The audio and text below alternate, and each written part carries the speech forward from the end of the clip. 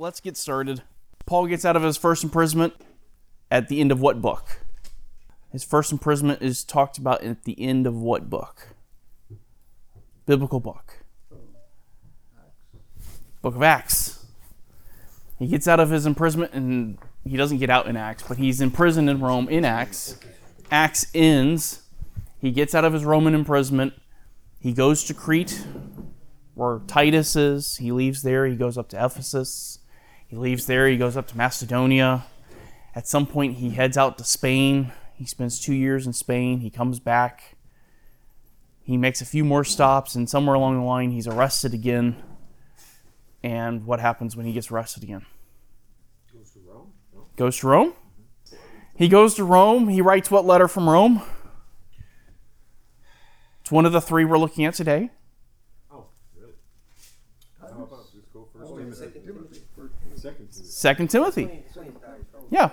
He writes 2 Timothy, and then he gets out of jail, and he gets executed. Okay, so today we're going to go through these three books. Let's ask this question. Why did Paul write 1 Timothy?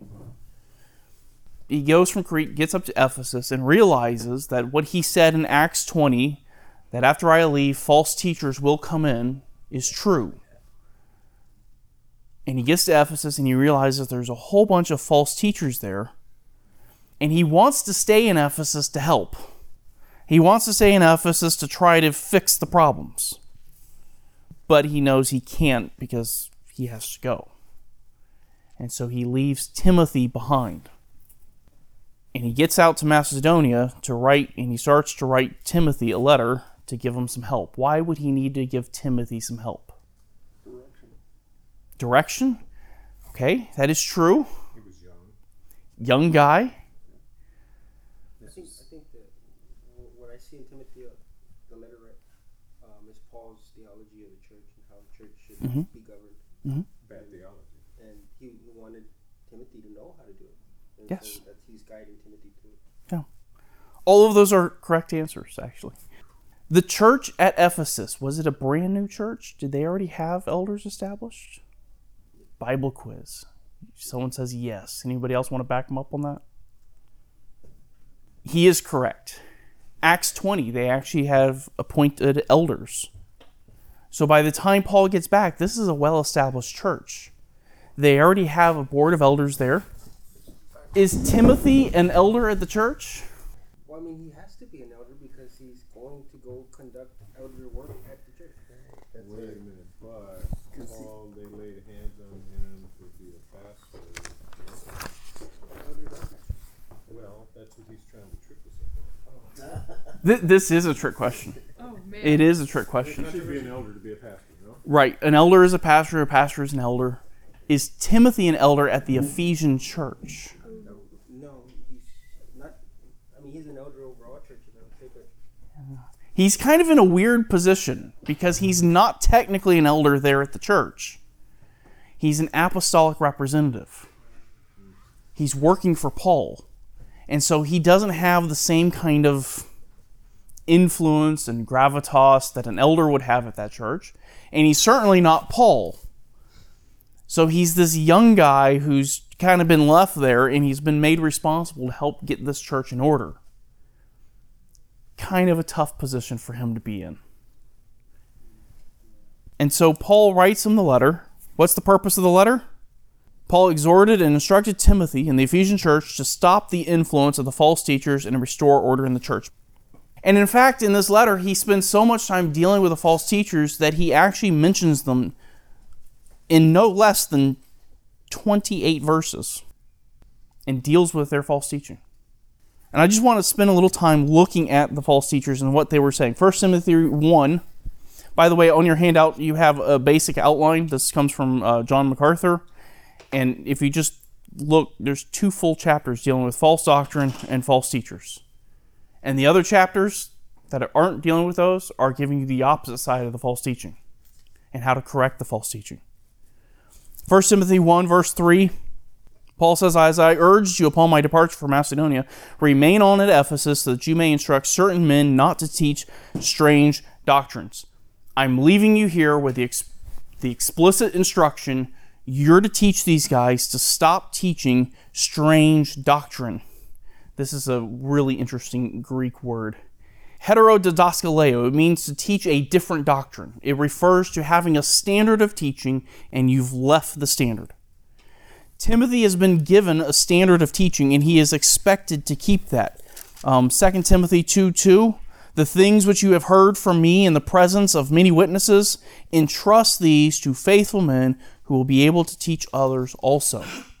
I've given you a standard of teaching and you are to hold on to that standard and you're to pass that on to other people.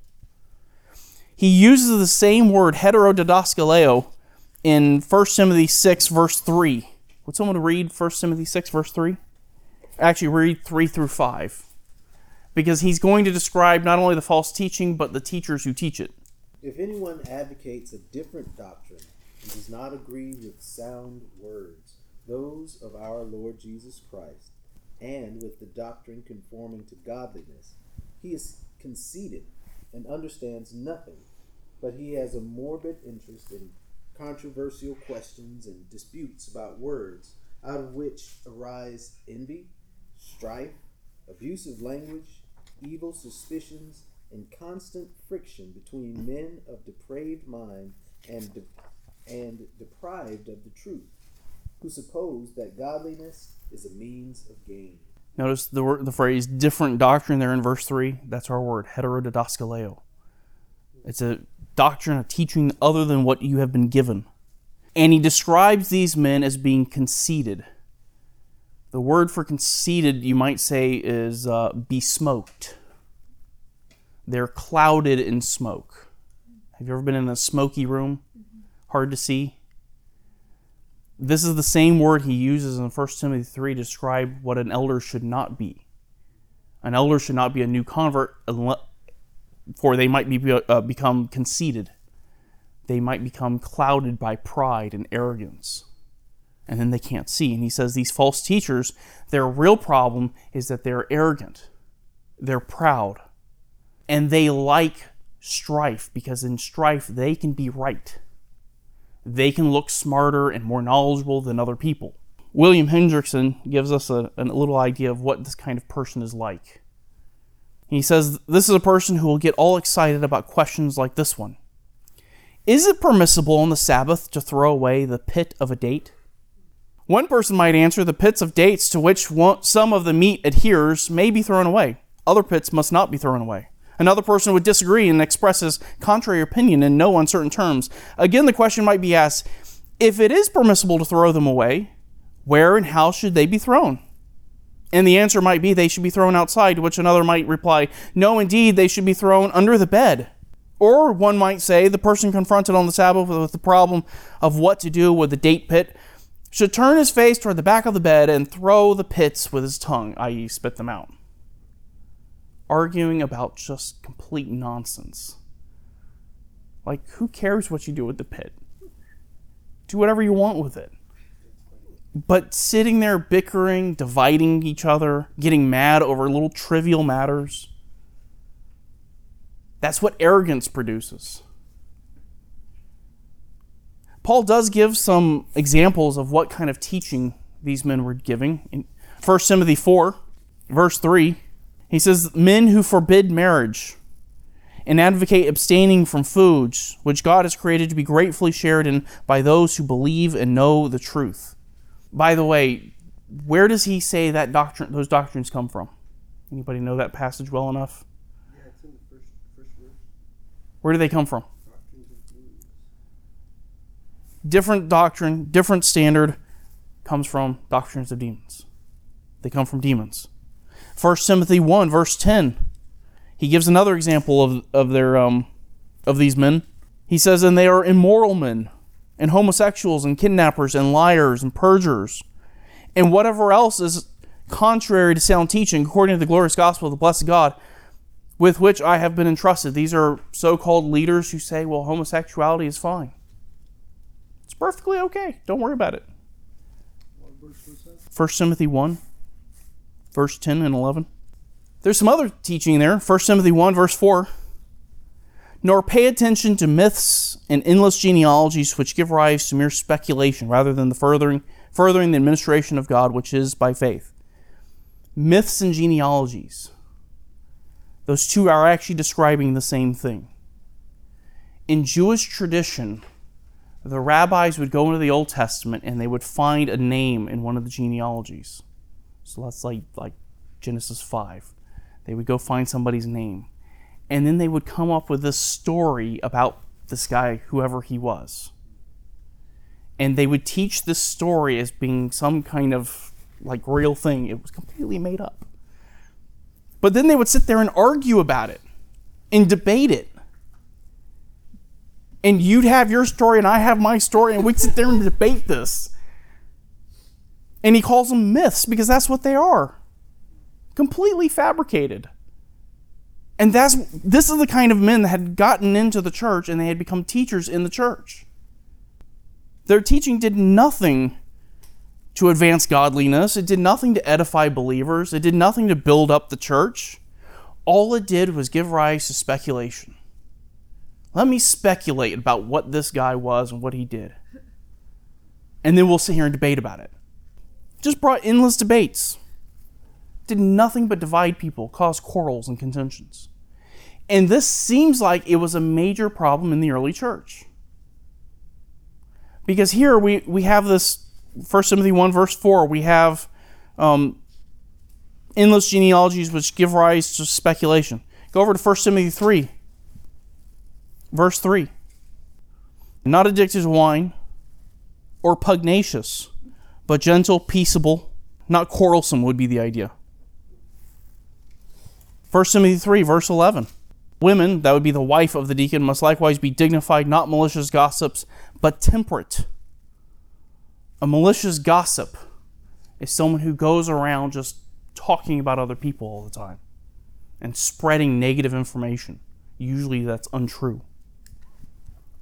Proverbs 16:28 says that gossip brings strife. And by the way, malicious gossip there, do you know what the word is? Malicious gossip. It's one Greek word. I believe it's diabolos. Oh, yeah.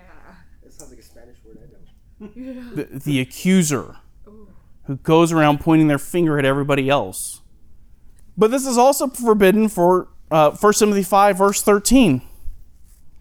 At the same time, they also learn to be idle as they go around from house to house, not merely idle, but also gossips and busybodies, talking about things not proper to mention. We already looked at 1 Timothy 6, 3 through 5, where the false teachers stir up strife and quarrels. Gossip stirs up strife and quarrels. 2 Timothy 2, verse 16. But avoid worldly and empty chatter, for it will lead to further ungodliness, and their talk will spread like gangrene. Among them are Hymenaeus and Philetus, men who have gone astray from the truth, saying that the resurrection has already taken place, and they upset the faith of some. Godless and empty chatter, speculating about nonsense and trivial matters. ESV says irreverent babble. Irreverent babble. I like that. Verse 23. But refuse foolish and ignorant speculations, knowing that they produce quarrels. The Lord's bondservant must not be quarrelsome, but be kind to all, able to teach, patient when wronged. Anybody want a pastor or an elder who just picks out every little fault that you have? I wouldn't want that. Wouldn't want that as a friend. Wouldn't want that as a pastor. Wouldn't want that as anything. Well, for me, you wouldn't have any time to do any preaching. You wouldn't have anybody in the church. Yeah, everybody will leave. Nobody wants that. Titus 2, verse 3. He repeats it again to the church in Crete. Older women likewise are to be reverent in their behavior, not malicious gossips, nor enslaved to too much wine. Titus 3, verse 2. To malign no one, to be peaceable, gentle, showing every consideration for all men. You just shouldn't be talking about other people. and trying to stir up strife and speculating about nonsense. Chapter 3, verse 9. But avoid foolish controversies and genealogies and strife and disputes about the law, for they are unprofitable and worthless. You know, there are some doctrines that are actually true that aren't worth debating if it's going to bring division. It's just better for you to stop and go, you know what, we should just agree to disagree. We've had people come into the church and say, well, you guys are pre-tribulational rapture. I'm mid-tribulational rapture. And they want to sit there and debate it for hours. Like, I don't want to debate this with you. We just disagree. It's okay. But these kinds of individuals who do this, Paul has a very clear instruction for them. Actually, he has a clear instruction for the rest of the church. Look at verse 10. Titus 3, verse 10. Reject a factious man after the first and second warning, knowing that such a man is perverted and is sinning, being self-condemned. Give them 2 warnings and then say goodbye. Do not put up with it in the church. And certainly don't make them leaders in the church. The early church had plenty of problems with people dividing, people arguing over silliness. All right, back to 1 Timothy 1. That's not what we should be doing. That's not what the church should be doing. 1 Timothy 1, verse 5, but the goal of our instruction is love from a pure heart and a good conscience and a sincere faith. True Christian teaching seeks to edify, to build up believers, to encourage them to love God, to live lives that are proof of love of God, holy living. The true Christian faith teaches so that people will love each other. And loving each other means putting other people over yourself, which means you're not going to insist on everybody seeing it your way. Seeing other people as more valuable than yourself. Christian teaching seeks a good conscience. Paul said, my great boast is a pure and blameless conscience. I know nothing against myself. The most miserable Christians in the world are ones who have a defiled conscience. It's not external religion. These false teachers were teaching a form of Judaism that was all external. Focus on what you're doing and all your behavior. Nothing to do with the heart. These teachers weren't interested in any of this. In fact, 1 Timothy 1, 6 and 7, for some men, straying from these things, have turned aside to fruitless discussions, wanting to be teachers of the law, even though they do not understand either what they are saying or the matters about which they make confident assertions. They want to be teachers of the law. They want to be known as teachers. They want to have all the titles, but they don't actually know anything about the law. And all they have is their personal speculations. And they're pushing a works righteousness, trying to get you to earn your salvation through works. Like the Pharisees, they had no interest in love. They had an interest in winning arguments, exalting themselves, and ultimately gaining power and wealth in the church. Paul later referenced their teaching, 1 Timothy 4, verse 7, but have nothing to do with worldly fables fit for old women.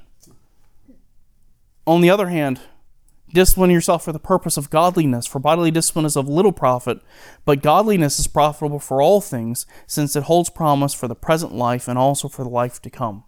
You have much more important things to be doing than arguing about nonsense. And it's for that reason when Paul gets into chapter 2, he gives instructions on how the church is to be behaving or what is supposed to be happening in the church. By the way, there is a interpretive challenge. There's actually a couple of interpretive challenges in chapter 2. Anybody know what they are? Yes. All right, here's one argument that they make.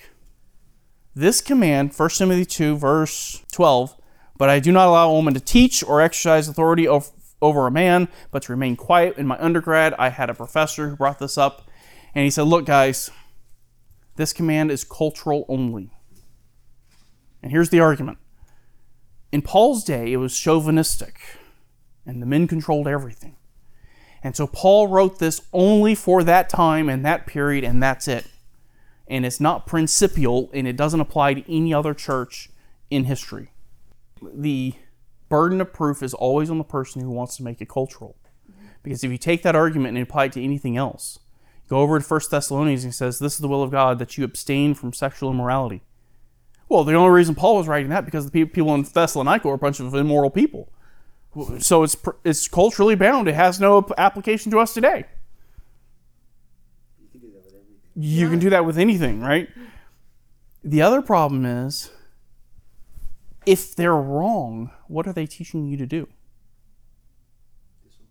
Yeah. They're teaching you to sin. So the burden of proof is on them. How do you prove from the text that is culturally bound? And you made a great point. Yes. He points back to creation. All right. I think we're all in agreement on that. Doesn't Paul somewhere actually talk about Adam and Eve? Back in verse 13. Oh, Yeah. Yeah. Oh.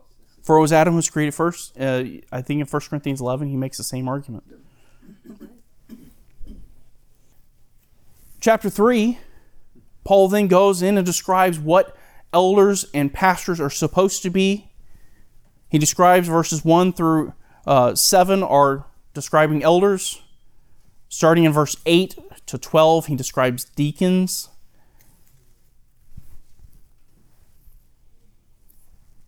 These are the kind of men they should be looking for, that they should be appointing to the pastorate, so they could avoid appointing any more of the false teachers, and they can get rid of the false teachers. And then he tells them, in the rest of the book, he tells them what to do. Now that you've found a good elder, now that you have found some good pastors, what do you do with them? 1 Timothy 5. He says you need to make sure that you care for them. 1 Timothy 5, verse 17, the elders who rule well are to be considered worthy of double honor, especially those who work hard at preaching and teaching. For the scripture says, you shall not muzzle the ox while he is threshing, and the laborer is worthy of his wages. We've seen Paul not only take wages at times from people, but also refuse to take them at times. But he says, look, your pastor shouldn't be starving to death. If he's sharing the word of God with you, make sure he's taken care of. You're to take care of them in monetary ways. You're also to take care of your pastors. Verse 19, do not receive an accusation against an elder except on the basis of 2 or 3 witnesses. Anybody know where that's a quote from? Way back to David? the law. Oh, I mean, yeah, it's in Matthew, but It's in Matthew. That comes out of Deuteronomy 19:15. And in Matthew, which is a good reference, Matthew 18:16, he says you need 2 or 3 witnesses so that every fact may be confirmed. And it's not, Percy, if I may use you, I want to say Percy's sinful in some way and he's disqualified. It's not, well, you know, Percy, I had this one time where you did X, and then Carl shows up and, hey, I had this one time that you did Y, and both of these are the same kind of issue. So there's 2 witnesses, Percy. We got you. The 2 to 3 witnesses need to be able to confirm every fact of the same sin. So if I'm going to say Percy did X, Carl should come back and be able to say the same thing. Percy did X, and I saw him do it. Right? So that every fact may be confirmed. Now, what happens if you have an elder who's in sin and just refuses to quit? He's disqualified, but he goes even further. Look at verse 20, 1 Timothy 5, verse 20. Those who continue in sin rebuke in the presence of all, so that the rest also will be fearful of sinning. That's a little bit more than what we do at church discipline. At church discipline, we just stand up in front of the congregation and say, call this person to repentance. And if that doesn't work, consider them an unbeliever. Here, there's a call for an active, verbal rebuke of the elder. And he gives the reason for it, so that you'll instill fear in everybody else. If they'll rebuke an elder in front of the whole congregation, what are they going to do if I sin? And it'll also help the other elders know you can't be doing this. Then he says, appoint them slowly. 1 Timothy 5:21. I solemnly charge you in the presence of God and of Christ Jesus and his chosen angels to maintain these principles without bias, doing nothing in the spirit of partiality. Do not lay hands upon anyone too hastily and thereby share in responsibility for the sins of others. Keep yourself from sin. If you hastily make someone an elder and they're living a sinful lifestyle, you become responsible and a partaker of their sin. So appoint them slowly. He also provides some help for you in your personal walk. 1 Timothy 2, 1 through 4. teaches on prayer in the church. Pray for all those in authority over you, governors, kings. He teaches on wealth. 1 Timothy 6 through 10. We're speeding up here because of the time. I just looked up. We have 30 minutes and with 2 more books to go through. Be content with what you have. Verse 8, he says, be content with food and covering. Verse 10, the love of money is the root of all evils. Money itself is not the root of all evil. It's the love of money. This was a question they asked us in seminary. If a man is a multimillionaire, is he disqualified from ministry for a love of money? For love of money? Yeah. Yes. No. Okay. We have some saying yes, some saying no. Boy, we had the same problem in seminary. Anybody that's qualified has to be poor, No, that's not what I meant. impoverished. Of course not. That's not what I meant. Yeah. If he loves money, then that's sinful. But if he has a lot of money, that's not necessarily sinful, right? And the two aren't necessarily the same. Right. Just because I have a lot of money doesn't mean I love my money. And just because I don't have a lot of money doesn't mean I don't have a love of money. I could be poor as dirt and still have a love of money. And our professor actually asked us, so how much is too much? And I mean, you get really legalistic at that point. And, he should have if the, it gets bad. So wealth is not the issue. It's the love. All right. Any questions on 1 Timothy? We need to move on to second. We would go to 2 Timothy, but 2 Timothy is the very last book written. So we're going to go to Titus next because 1 Timothy and Titus were written together. So turn over to Titus. I want to talk to you a little bit about who is Titus. He's only mentioned 13 times in the entire Bible. And he's never mentioned in the book of Acts, which makes it a little hard to understand who he is. We know he was a Greek. Galatians 2 verse 3 says he was a Greek. We know that he was saved through Paul's ministry. We know that because of Titus 1 verse 4, to Titus, my true child in a common faith. Titus was a convert under Paul's ministry. There's some speculation as to when that happened. We know that he was with Paul fairly early on. How do we know that? Because in Galatians 2, he shows up in Jerusalem with Paul. I take Galatians 2 to be the Jerusalem Council, so he shows up around 49 AD at Jerusalem with Paul. And Titus is actually Paul's example of a Gentile saved without being circumcised. And he even says there in Galatians 2 verse 3, but not even Titus, who was with me, though he was a Greek, was compelled to be circumcised. So we know he was a convert of Paul's. We know he was there fairly early. There's some speculation that he was saved in Antioch of Syria. That's speculation. They say it was in Acts 11, but we don't actually know. Titus was a co-laborer in the faith. Paul actually sent him to Corinth 3 different times, and he sent him there alone. Why would that be a challenging ministry to be sent to? Who remembers anything about Corinth?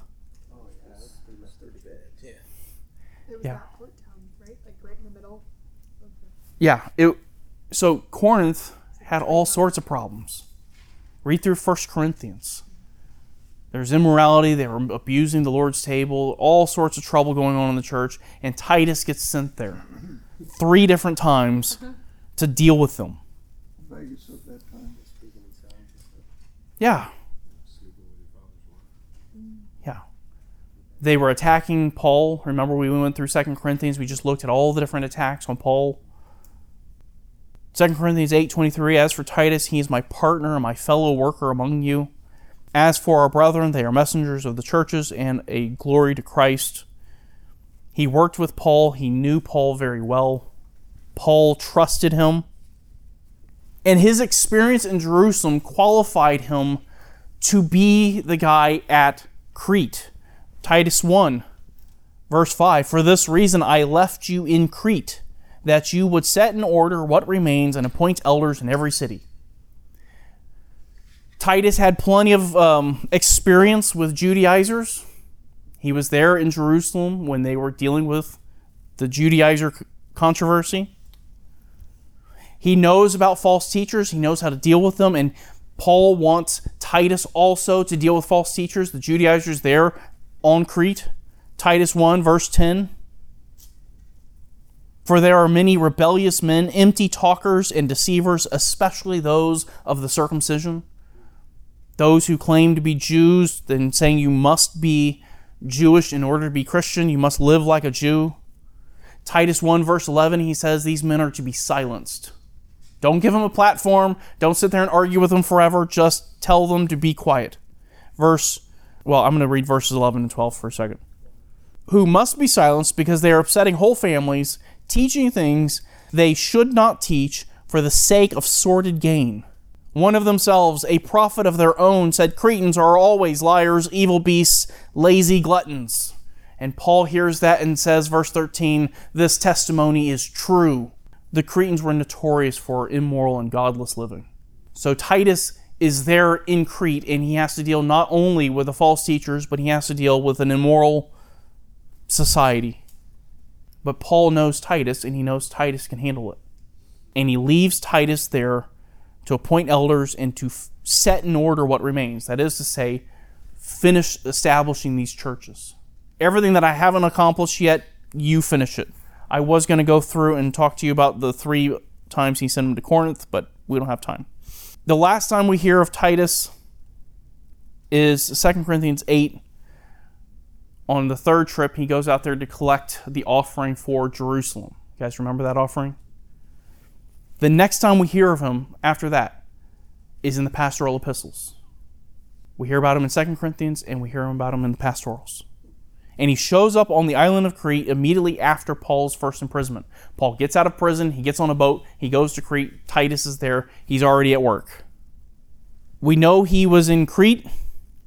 Titus 3, verse 12, he was supposed to finish setting up the churches there in Crete and then leave and go to Nicopolis to meet with Paul. We don't know if that happened. We assume it did, because at the end of 2 Timothy 4, verse 10, for Demas, having loved the present world, has deserted me and gone to Thessalonica. Crescens has gone to Galatia. Titus to Dalmatia. So apparently Titus had gone to Rome when Paul was arrested. He was there in Rome with Paul, and Paul sent him to Dalmatia. Okay, kind of given this answer, but why did Paul write the letter to Titus? Well, there's a couple of reasons. One, like Timothy, Titus is an apostolic representative. He's representing Paul. And in that day, you can't just walk up and say, hey, I'm the representative of the Apostle Paul. You need to listen to what I have to say. Didn't work that way. They would expect him to have a letter of authority saying, this is from Paul, here's what Paul says. And so this letter would provide Titus the authority he needs from Paul. And now he can go to them and say, look, this is what Paul says. And in fact, Titus 2, verse 15, these things speak and exhort and reprove with all authority. Let no one disregard you. Second, the letter gives Titus very specific instructions on what he can do. And you have on your handout a basic outline. The whole letter is all about instructions. Chapter 1, instructions concerning church leaders. Starting in verse 6, he gives the qualifications of an elder. He doesn't talk about deacons, but he does talk about elders. Now, this list isn't exactly the same as the one he gives to Timothy. Why do you think there's a difference? Are there different sets of qualifications? Why do you think there's a difference between what he gave to Timothy and what he gave to Titus? They were going to different places, even though the qualifications are the same. Maybe the specific churches needed more encouragement and specific instruction about certain things. Yeah. Ephesus was a well-established church. It had been in place since Acts 20. Crete was a brand new church. In 1 Timothy, he says, don't appoint a new convert. In Titus, he doesn't give that instruction. Why? Because they're all new converts. If they don't appoint a new convert, they're not going to have any elders. So they're different because he's writing to different churches, but when we look at the elders, the qualifications for elders, we look at both sets and both lists, and we bring them all together. Does that make sense? Chapter 1, 10 through 16 gives instruction on the false teachers. Chapter 2. Chapter 1 is all about church leaders. Chapter 2 is all about church members. He gives instructions on how members are supposed to live. sound doctrine, sound teaching produces right living. Chapter 2, verse 1, he says, "But as for you, Titus, speak the things which are fitting for sound doctrine."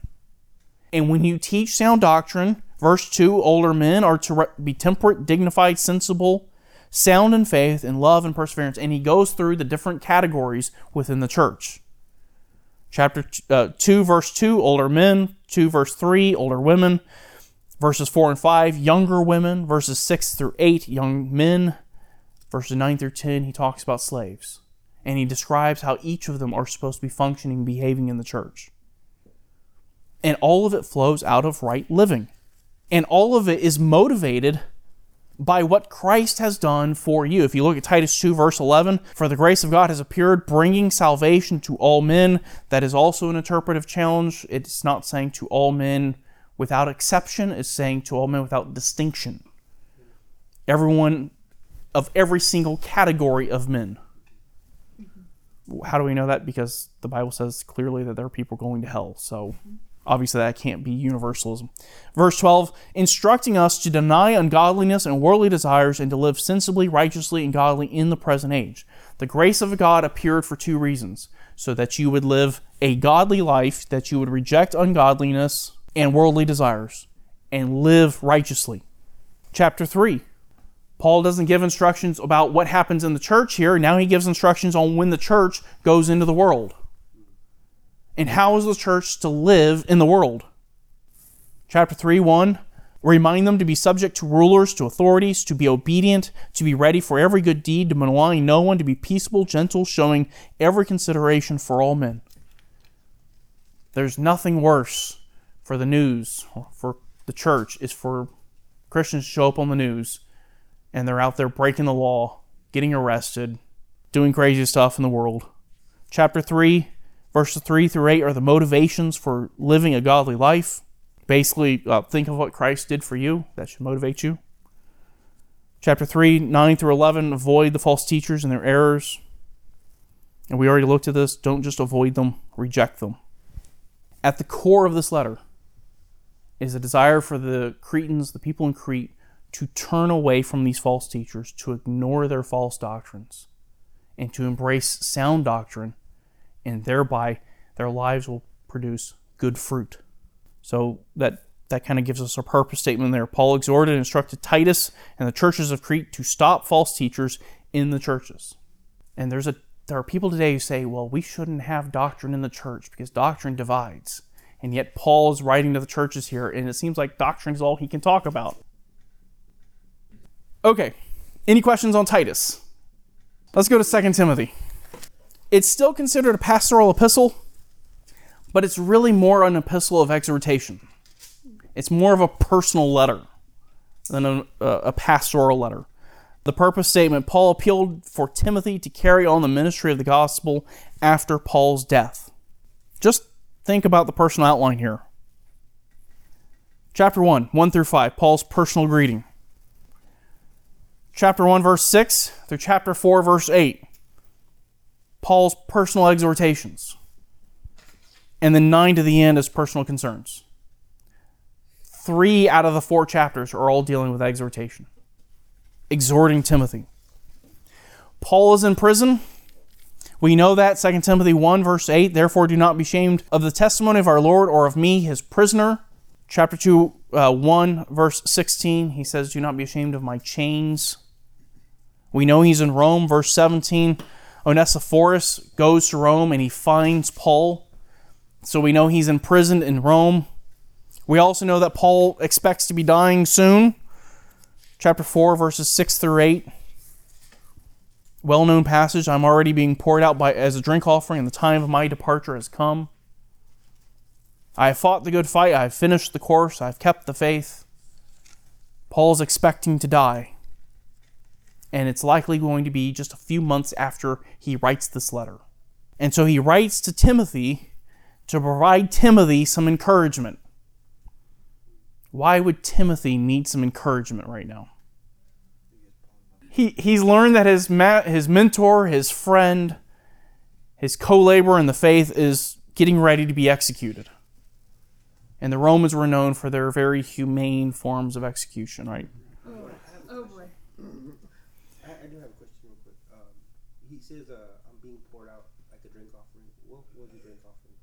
Drink offering was wine that they would actually pour over the top of the burnt offering, and it would actually flame up when the alcohol hit the flames. Timothy's this young guy. He's in Ephesus dealing with all that.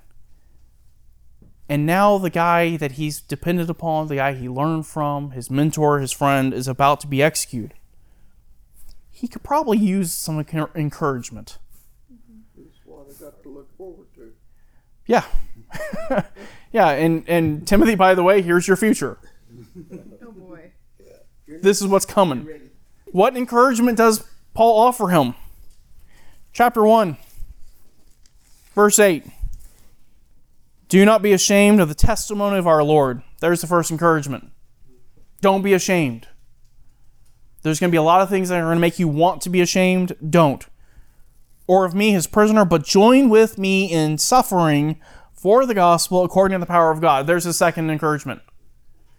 Timothy, I want to encourage you as I'm about to die, suffer. Verse 13. In the midst of that suffering, retain the standard of sound words, which you have heard from me in the faith and love which are in Christ. Don't just suffer and then give up. Retain the teaching that you have received from me. Chapter 2. Suffer as a good soldier. 1 through 13. Verse 3, chapter 2. Suffer hardship with me as a good soldier of Christ. If you've ever been in the military, you know that suffering is just part of the job. Soldiers suffer. You're to suffer as a good soldier. Doesn't matter who the president is, doesn't matter who your general or your admiral is, there's going to be days in the military you're just going to suffer. Just going to be miserable. Verse 5, he compares it to competing in the games. It wasn't like the NBA back then. They had some really strict training regimens, and they had to suffer quite a bit to compete in the games. The best ones would give their life. They were the most honorable ones, would give their life competing in the game. Verses 8 through 13, Paul encourages him with truth that should motivate him to endure the suffering. When you're going through suffering, don't look at yourself. Think about the truth of what God has said, and let that be your motivation. And then Paul exhorts him to stand fast in sound doctrine. And once again, we return to this idea of don't wrangle over words. Chapter 2, verse 14, remind them of these things and solemnly charge them in the presence of God not to wrangle about words, which is useless and leads to the ruin of the hearers. I mean, if that really puts the false teachers in perspective. When they sit there and wrangle over words, all they're doing is destroying the people around them. And they don't care. Well, this it has to do with it, but he's given the instructions, and it's not just to Timothy, but to us also, that we should be focused on doing God's work and pleasing God instead of trying to please ourselves or others. Because ultimately, we're going to be pleasing God. That's right. And if these false teachers had any concern about pleasing God, they would not be arguing over their trivial nonsense. Verse 15, make sure you rightly handle the word of God, so you have nothing to be ashamed of. Verse 16, avoid worldly and empty chatter, for it leads to ungodliness. Verse 17, same idea. It spreads like gangrene. We looked at those verses. Verses 17 and 18, he actually names two of the false teachers. People today say you shouldn't name false teachers. Paul disagrees. Verse 19, those who name the Lord should abstain from wickedness. Wickedness here would refer both to ungodly living and the false teaching. Verse 20, this is an interesting passage. Now in a large house there are not only gold and silver vessels, but also vessels of wood and of earthenware, and some to honor and some to dishonor. He's talking about people in the church. There are people for honor and for dishonor. Therefore, if anyone cleanses himself from these things, that would be the ungodliness, the wickedness, he will be a vessel for honor, sanctified, useful to the master, prepared for every good work. You want to be useful in the Christian ministry? You want to be useful in the church? Reject false teaching and live a godly life. Chapter 3. Paul exhorts him to continue teaching from Scripture, even though opposition to what he's teaching will grow. And the opposition to him is only going to get worse. Chapter 3, verse 1, but realize this, that in the last days, difficult times will come. And then he explains why. Difficult times are coming because people are going to get more and more ungodly. Verse 2, for men will be lovers of self, lovers of money, boastful, arrogant, revilers, disobedient to parents, ungrateful, unholy, unloving, irreconcilable, malicious gossips, without self-control, brutal, haters of good, treacherous, reckless, conceited, lovers of pleasure rather than lovers of God, holding to a form of godliness, though they have denied its power. Avoid such men as these. That describes modern America. Notice holding to a form of godliness, although they deny its power. I think of people today who tell me, well, I believe the gospel. I believe Jesus can save me from sin. But this sin right here, he can't do anything about it. This one's just going to have to stay. You're going to face more opposition. Chapter 4, verse 1. Paul gives them a solemn charge. I charge you in the presence of God and of Christ Jesus, who is to judge the living and the dead, and by his appearing in his kingdom, preach the word. Don't worry about the world, what the world is doing. Don't worry about what people in the church are going to say about it. You just keep preaching the word. Be ready in season, out of season, reprove, rebuke, exhort with great patience and instruction. Just keep giving them the truth until it comes out of their ears, and most importantly, until it comes out of their heart. Just keep preaching. They won't like it. Verse 3, they won't like it. For the time will come when they will not endure sound doctrine, but wanting to have their ears tickled, they will accumulate for themselves teachers in accordance with their own desires. They'll go looking for teachers that'll just tell them what they want to hear. Just tell me my sin is okay and I'm cool with it. They won't like it. Verse 5, he exhorts them to fulfill his ministry, endure hardship, do the work of an evangelist, fulfill your ministry, do what you've been called to do. And then he points and he says, look at my life. I have finished the race. I've fulfilled my ministry. And when you get to the end of your life, you don't want to have to look back on it and say, man, I wish I would have done this. And he closes the letter with some personal concerns, and what is one of his chief concerns as he closes his letter? I think this is great. One of his chief concerns, he repeats it twice. Come see me. 1 Timothy 4, verse 9, make every effort to come to me soon. Verse 21, make every effort to come to me before winter. He just wants to see his good friend again. Just come here quickly. Kind of a personal letter. If you just take these two books and apply it to the church you're going to, and do what it says in these books, if every member of the church would do what these three books say, churches would be so much better off. Let me pray and we'll be done. Father, we thank you for these three books. We thank you that you have not left your church without any guidance on what we are to be and what we are to do. We thank you for men like Paul and Timothy and Titus. We stand on their shoulders. This church is a byproduct of their ministries. And we still look back to them and learn from Paul and learn from their example. And we just ask that you would help us as a church to stand on sound doctrine, to reject false teaching, to reject factiousness and quarrelsomeness, that we would seek to edify one another, to love one another. And Lord, we do ask that you would help us today to be encouraged and edified as we think on the resurrection of Christ, that he is risen, that our sin has been done away with, that he has conquered death, hell, and the grave, and that this morning we can rejoice because of the work of Christ. And we ask this in his name. Amen.